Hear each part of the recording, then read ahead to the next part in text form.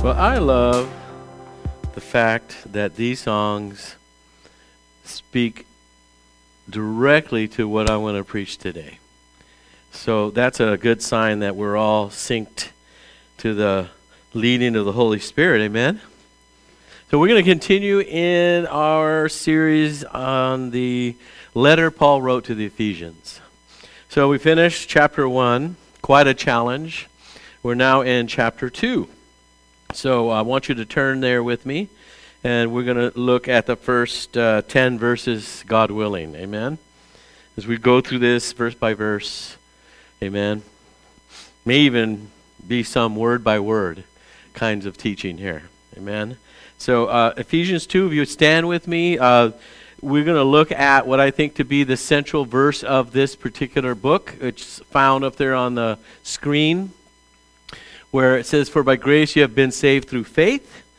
And how we get to that, we'll see here in the first 7 or 8 verses before we get to that particular passage that's up on the screen, which I believe to be the main thought, the main theme of this particular letter that Paul wrote to the Ephesians. It says this in verse 1, "And you," remember he's talking to the church, "were," past tense, "dead in trespasses and sins, in which you once walked, following the course of this world, following the prince of the power of the air, the spirit that is now at work in the sons of disobedience, among whom we all once lived in the passions of our flesh, carrying out the desires of the body and the mind, and were by nature children of wrath, like the rest of mankind."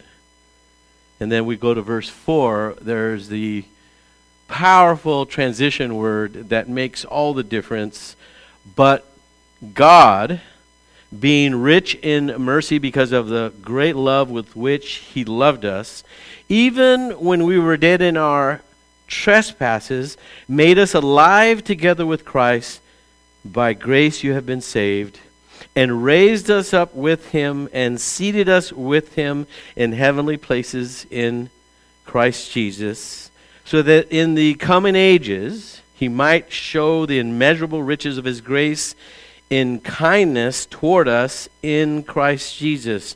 For by grace you have been saved through faith, and this is not your own doing, it is a gift of God, not a result of works, so that you may boast, but we are his workmanship, created in Christ Jesus for good works, which God prepared beforehand that we should walk in them."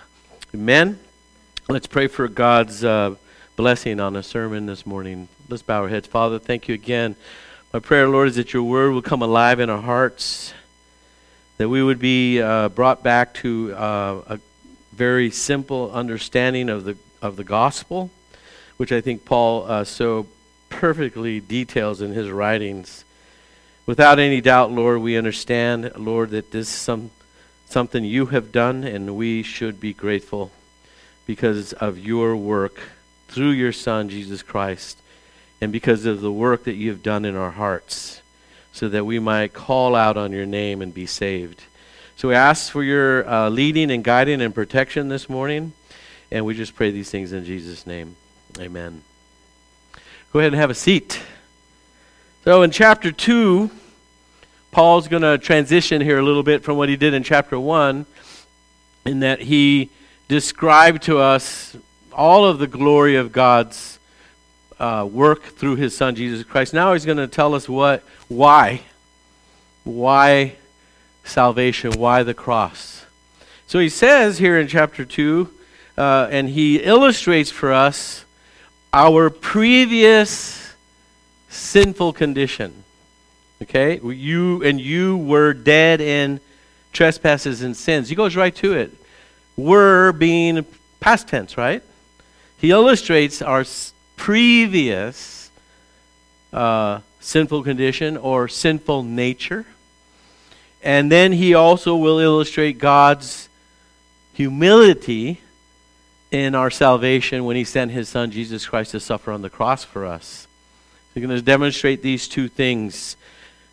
What I think, and when you read this, he says, "And you were dead in trespasses and sins, in which you once walked, were once walked." It's pretty realistic, isn't it? It's pretty straightforward. He doesn't hold back any punches. Very candid, very direct. It's an unflattering picture of lost humanity. Definitely not a picture you're going to put on a Facebook post. The image here of being dead in sins and trespasses. Paul describes here the misery of fallen man.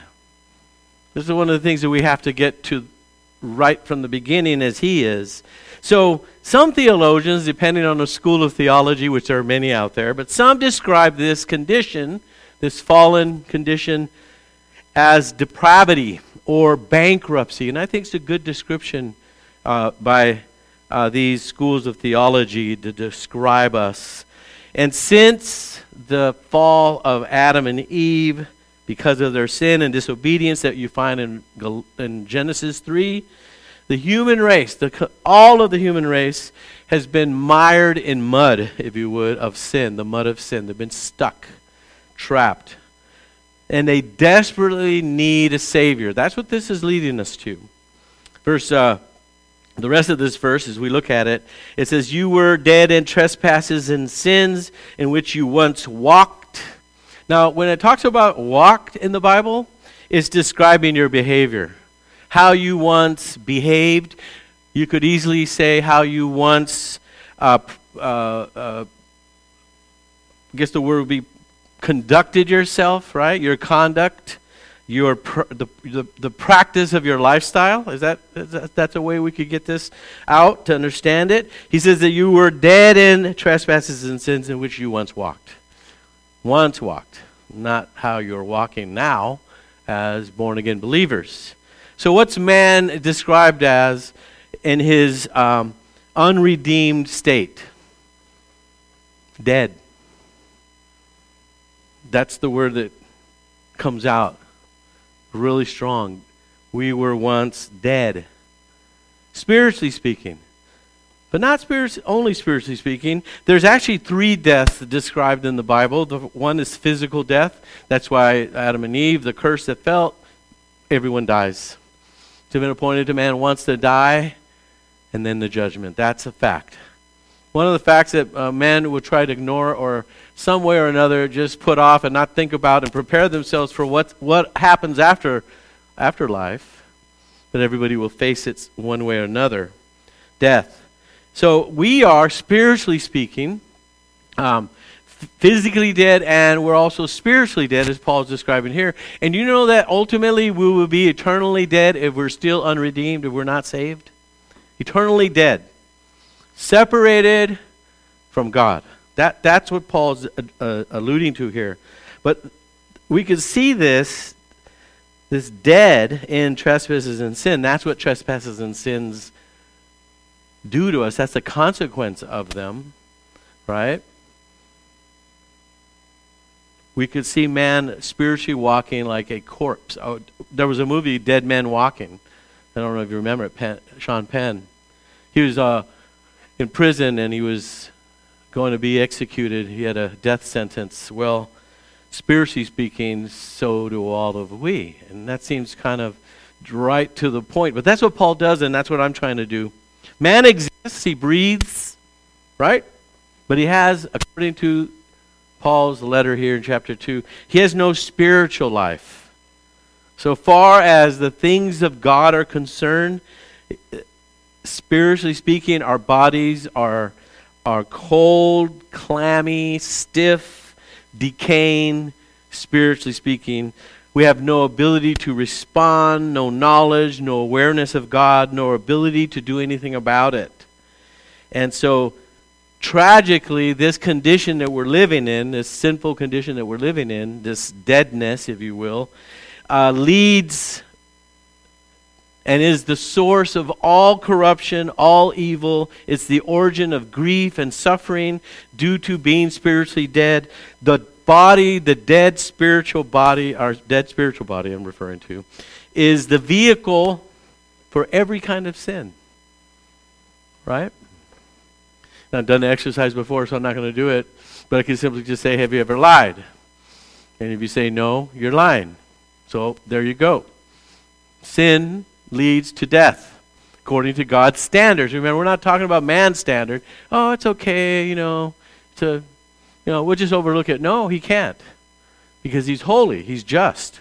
So this is what we see here, ultimately, that man is dead. So I'm going to give you a couple examples, and I forgot to bring my examples, because I actually had, for instance, a stick, a dried up stick. You could use it as a cane or as a hiking stick, right? If I were to just drop it on the floor, can it do anything for itself? No, just dead. No life, right? Can it cry out for help? No. Right? Can it move? Like it doesn't like where it is, so it goes somewhere else? No, it's dead. Right? Jesus talked about the fig tree that Israel was represented by in a parable as being dead. And what did he do and say would happen to it?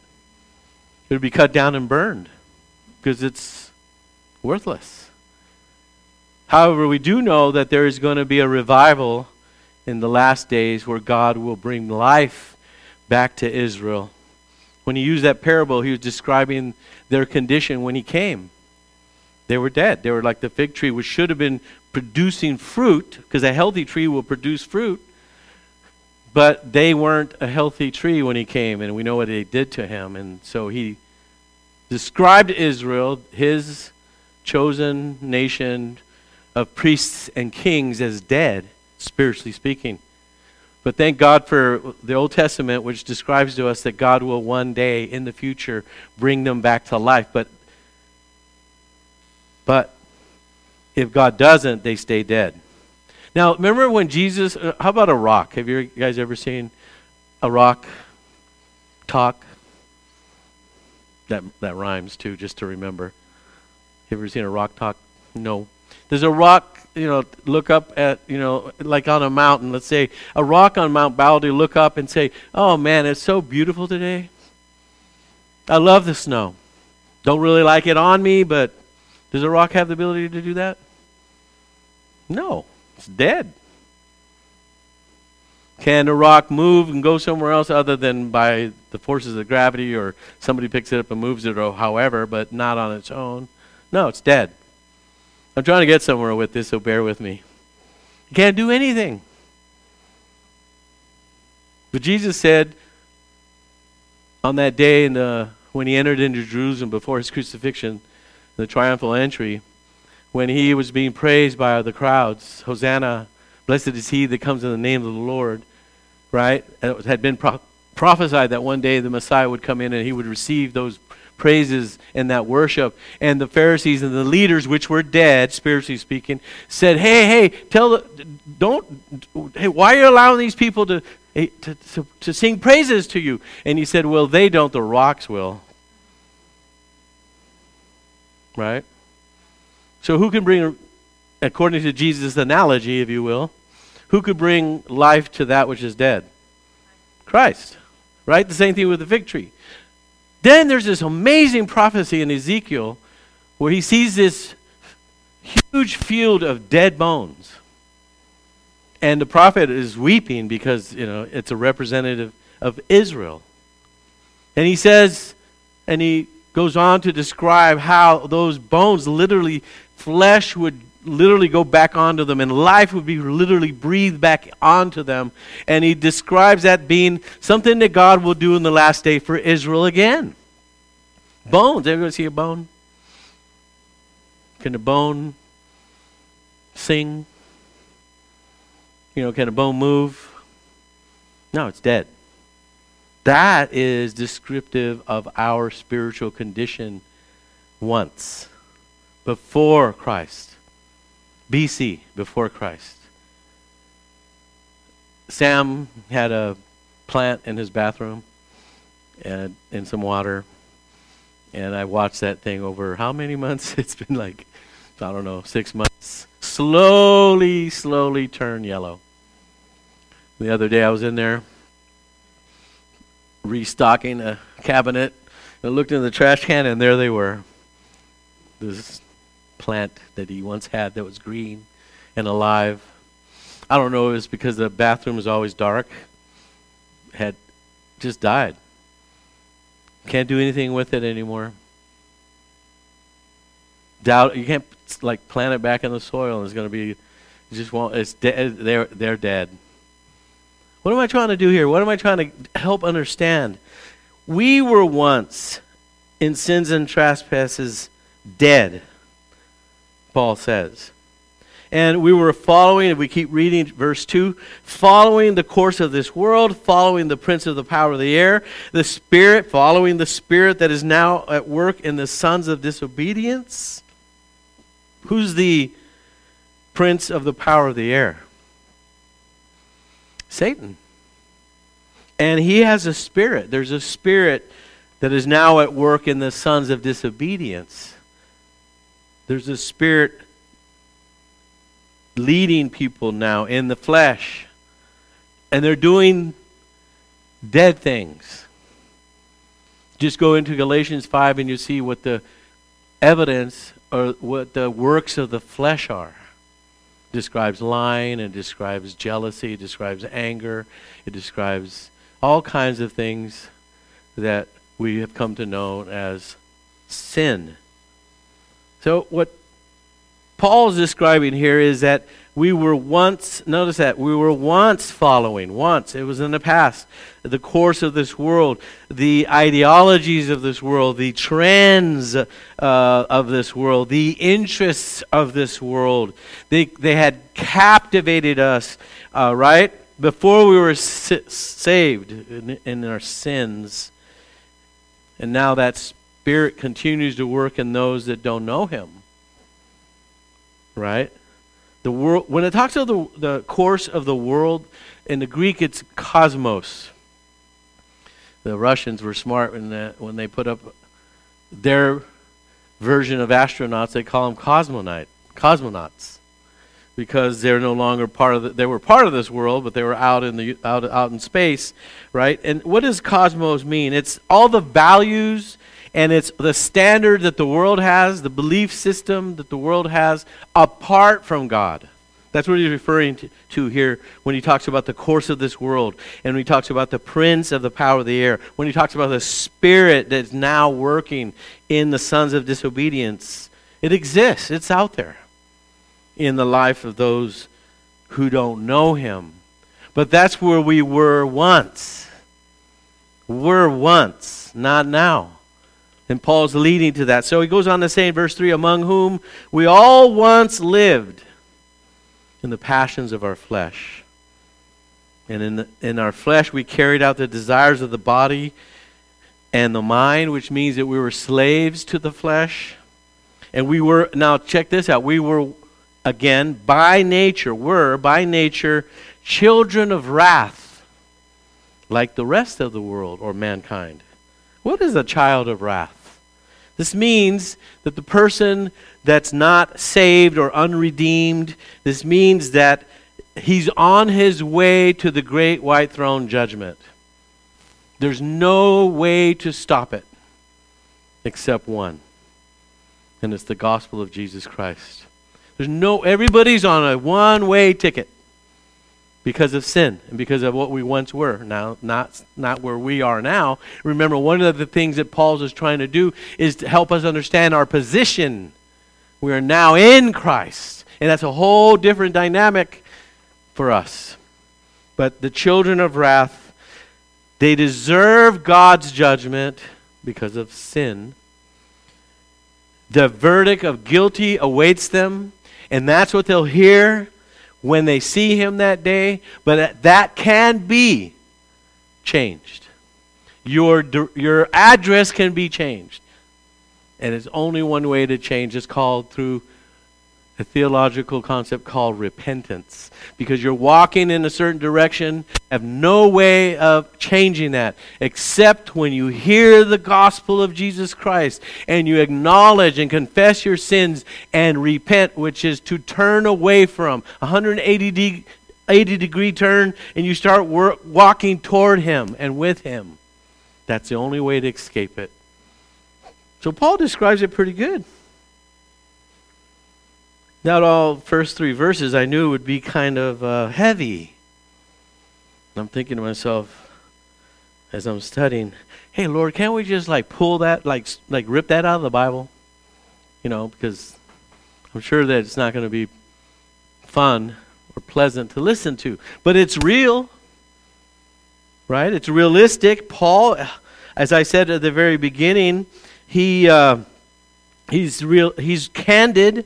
He paints this very ugly picture of man's condition in their sins, the misery, the bankruptcy, the depravity, right? And then Paul, in just in amazing ways, he's inspired by the Holy Spirit. In verse 4, he says, but God. But God?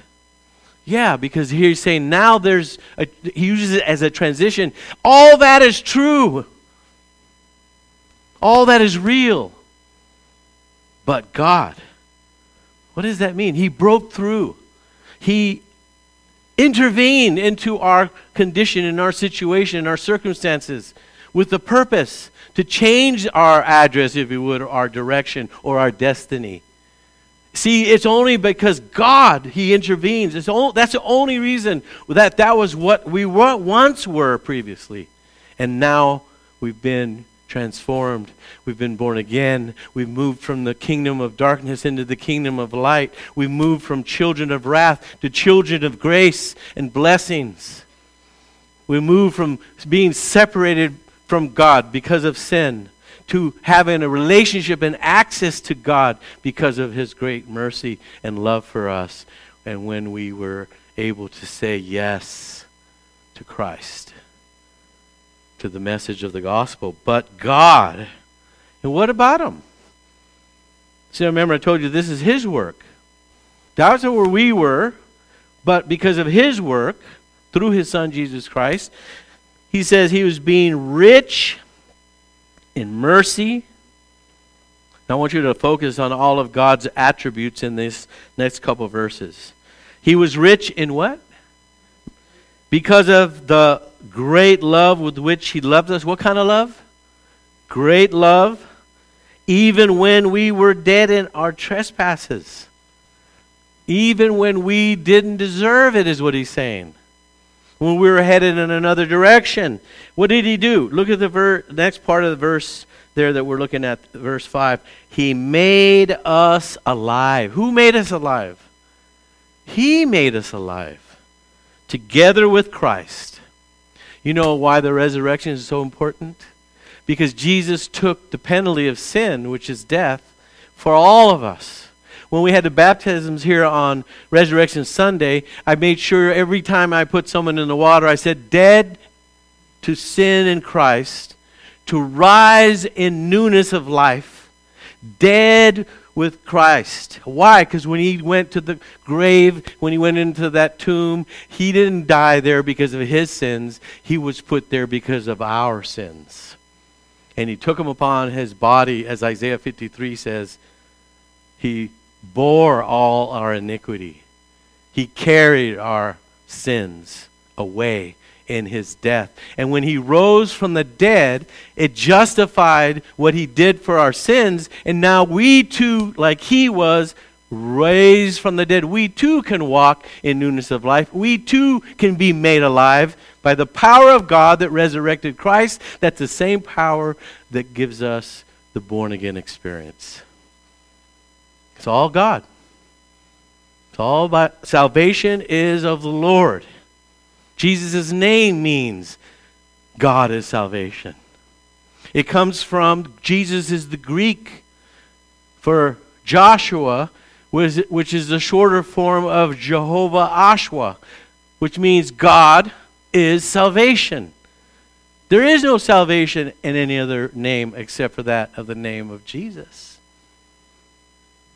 The God was, verse 4, powerful verse, but God being rich in mercy. It's not a poor mercy. It's not a mercy that's limited. It's unlimited. And because of his great love, he loved us even when we were dead in our trespasses. He made us alive together with Christ. And then the apostle is going to throw it out, by grace you have been saved. It's simply due, that is our salvation, due to his unmerited favor. You know what makes it so awesome to praise him and worship him? Is that we have this acknowledgement, or this, we understand we don't deserve it. But he still offers it because it's a gift. He still offers it because it's a gift. How many of you like getting gifts? I do. Bring them on. I made the mistake of saying something to Brother Max once. I love it. I like your boots. Well, I liked his boots. They're cool. And he looks good with the suit and everything and boots. And then the next couple Sundays later, I get boots. I'm like, whoa, whoa, whoa. Hold on. I didn't want boots, but I took them. And I wear them only on Resurrection Sunday. I have 2 in a row now. Special to me. One time I told Brother Juan Gomez, he's in the Spanish group, he has a really cool hat. I think they call it a beret. Beret. And so, hey, that's a cool hat. You know what he did? Gave it to me. Here. No, wait, hold on a minute. Hold on. But you know what I'm saying about gifts? Back at the other church many years ago, there's a guy, Sammy, you remember Willie? Oh, Sam's right there. Brother Willie, he was in a Sunday school class that I taught, and I liked his tie. I said, man, that's a nice tie, brother. He took it off and gave it to me. I'm like, well, I didn't want you to, I wasn't saying it for you. But the point I'm trying to make is, we all like gifts? Yeah, we do. I like it how another brother we had here, Domingo, whenever you drank coffee over in the fellowship hall, like before coming into the sanctuary, he goes, oh, this coffee tastes really good. And I would wait, and he would say at the end, because it's free. It's free. It always tastes better when it's free, and it's a gift. So all of what we have is because God, in verse 4, intervened and broke into the history. He who dwelt outside of history. He breaks into history in the person of Jesus of Nazareth, in the miracle of the incarnation. And he broke in because that was his way of becoming like us, so that he could stoop down to us and literally, not metaphorically, literally give us a hand and bring us out of the mire of sin, the mud of sin. He came in person, and he physically came, and he presented himself, and he dwelt among us. He tabernacled among us according to John's gospel. In the beginning was the Word, and the Word was God, and the Word was God, and the Word dwelt among us. Because that's a picture of the tabernacle in the Old Testament. The word dwelt is the word tabernacle. He tabernacled among us. Where else did he tabernacle? When did God in history dwell with his people? Back in the desert with Israel when they came out of Egypt. And he lived in a tent. It said they followed him in a pillar of fire during the night and a cloud during the day to protect them from the sun. So he's made us alive. What else do we have of what he did? It says, verse 6, that he raised us up with him, seated us with him in heavenly places in Christ Jesus. So with his resurrection, we're resurrected. With him seated in heavenly places, we're seated in heavenly places, even now with him. So that all of this, so that the coming ages, he might show the immeasurable riches of his grace in kindness toward us in Christ Jesus. What's the purpose of all this? Why did he raise him? Why is he seated at the right of the Father in heavenly places, and so are we? So that in the coming ages he might show his immeasurable riches of his grace. We will forever, not just here and now, but for all eternity, we will praise his immeasurable grace. We will realize even more so then how great a salvation we have now. We're limited in our abilities to think by our minds now, but in his kingdom, which is another place, in another dimension, we will see from that perspective what a great salvation this was. What he actually really did is beyond our comprehension, but we'll forever praise him because his grace and the immeasurable riches of his grace in kindness toward us is going to be in Christ Jesus, who we'll forever worship in heaven. I like the word kindness. Grace, his unmerited favor, was given in kindness. Christians, if you're not kind, you need to reevaluate your walk or your relationship with Christ. Because if you don't understand what you deserved and yet you got grace and received it, you say you received it, then there's no way you can't be kind. Because he was with you. He says, forgive one another as I have forgiven you. Well, you can't forgive anyone if you haven't been forgiven, if you don't know what that means. Love one another as I have loved you. Well, you can't love anyone else unless you know and feel and experience his love and accept it. And you love even though the person doesn't deserve it. Why? Because that's what he did for us. We have help. We don't do it alone. We have the Holy Spirit, which is the fruit of the Spirit is love. We need to get on track if we've been derailed in our thinking, or if the flesh or our minds have somehow deceived us into believing that something else means Christians. No, this means being Christian. Kindness, because you have received his grace. A kindness and the immeasurable riches of his grace is speaking to us of his unmerited favor. Yes, God is kind to us, even to those who by nature deserve no such kindness. If that doesn't sink in, your walk, and I said this on Wednesday, and it's like the Spirit of the Lord is triggering me to say it again, then you live, if you're a Christian and don't know the immeasurable kindness and grace of the Lord, you're an impoverished Christian. You're a Christian that lives in, your life is poor. Because you may have said yes, maybe more so in a ceremonial way or a ritualistic way, but it hasn't reached your heart, the love and the kindness and the mercy that God has for us. Then we get to what I think is one of the greatest verses of the Bible regarding the good news of Jesus Christ is found in verses 8 and 9. I'm going to talk about this for a minute, and then we're going to wrap it up and have a Lord's Supper.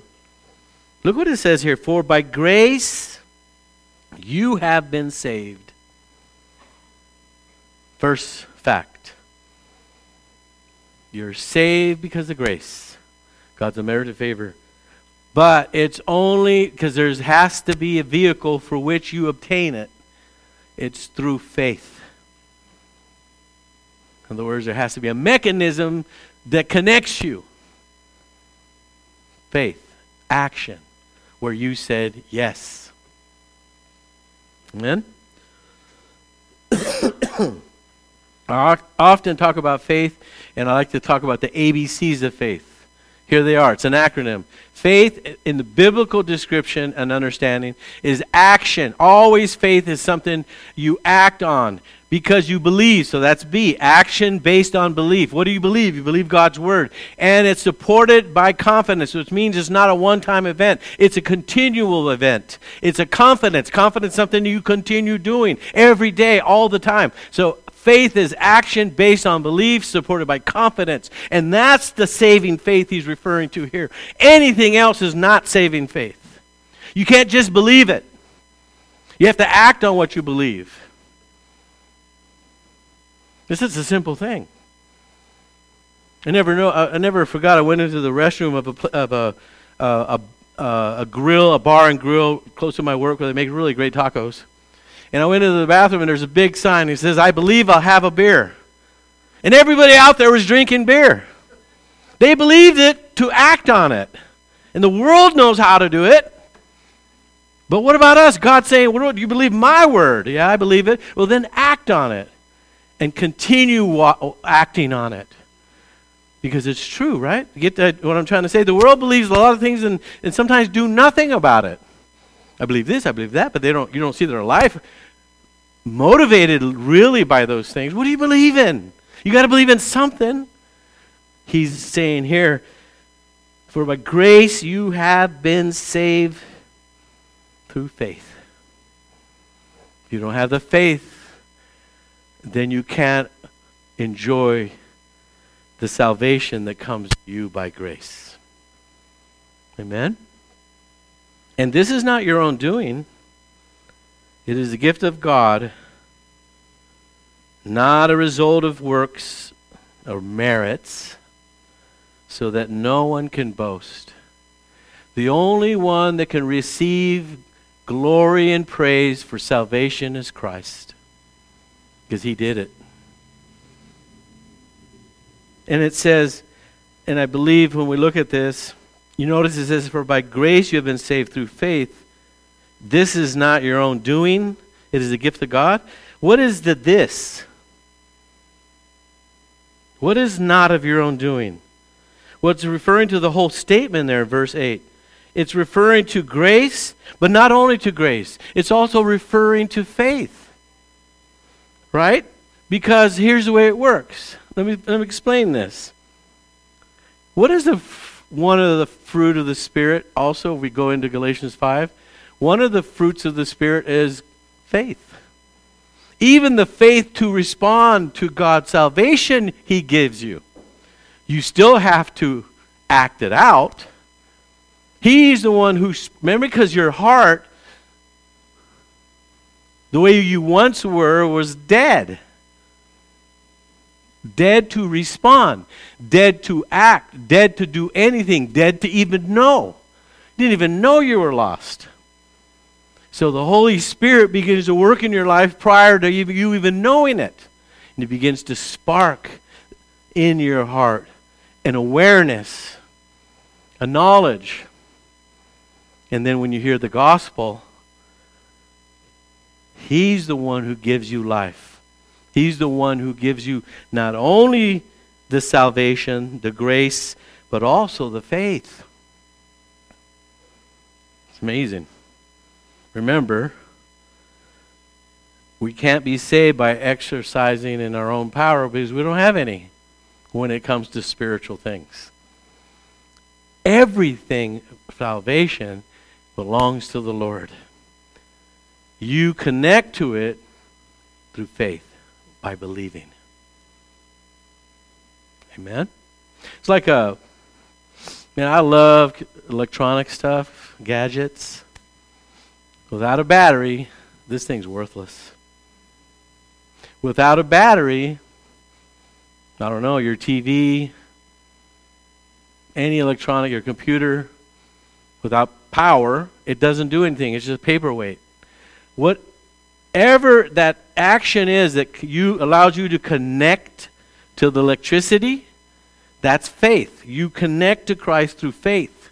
And then the life or the electricity, it's just an analogy. It's not perfect.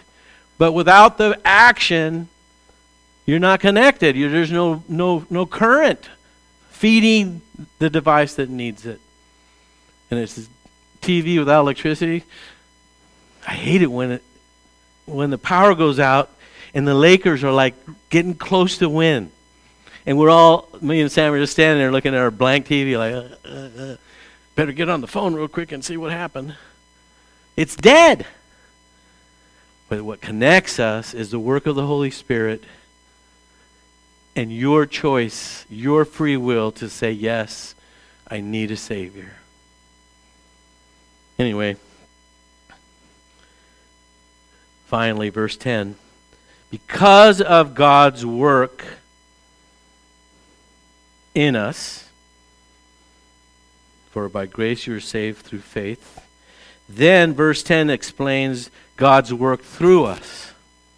First His working in us. First He worked. Then He worked in us, and now He works through us. You get the difference?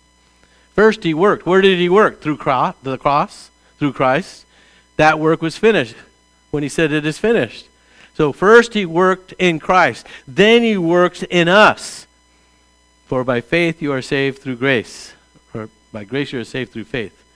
Then He works through us. For we are His workmanship. Verse 10. Created in Christ Jesus for good works, which God prepared beforehand that we should walk in them. You know the word workmanship is an interesting word in the Greek. I love it. The word is poema. Poiema. What does it sound like? Poem. He's literally saying, and Paul, as he writes this in the Greek, because he didn't write it in English workmanship is a transliteration. It's trying to explain what the word means in the Greek. Poema. Anybody here ever write anything? An essay, a poem, a book. Is writing easy? What is writing? It's a work. It's your thoughts, your ideas, right? Your research, your expression of thoughts, of ideas, of concepts. You are His poema. He wrote, you are His poem.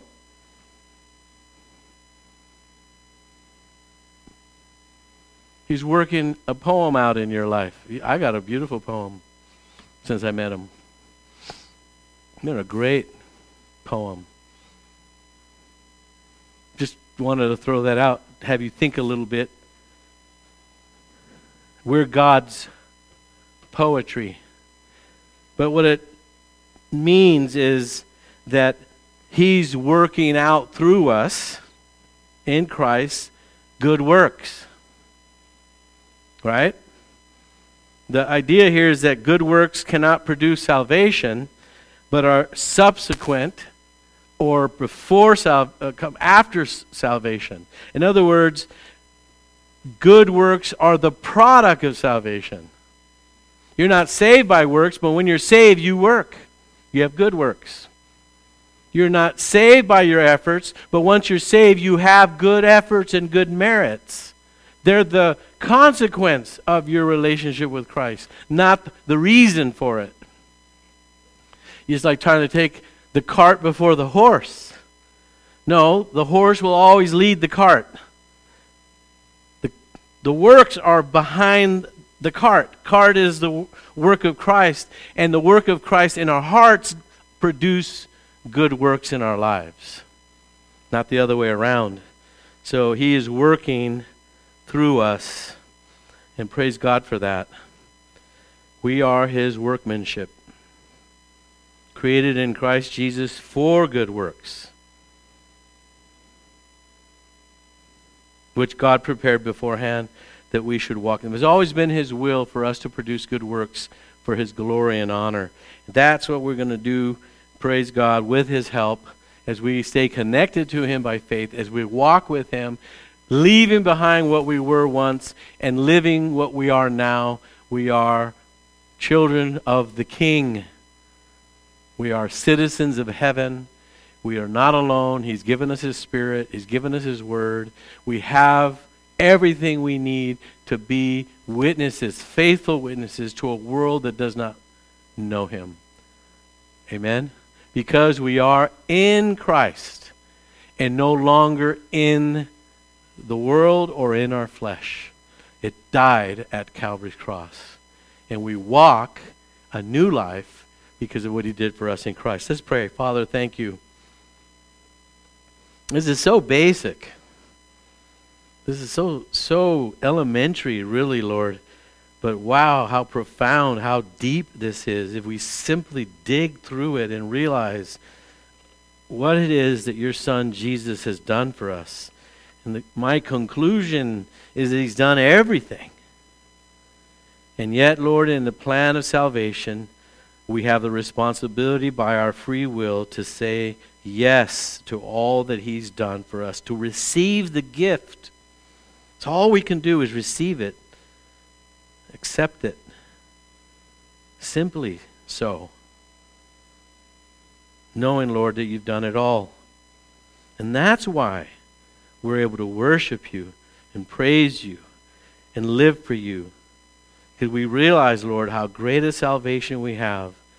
And we thank you for that, Lord. We pray, Lord, that your message would sink deep into our hearts. And that we would always refer back to this chapter whenever we feel we need to be refreshed again.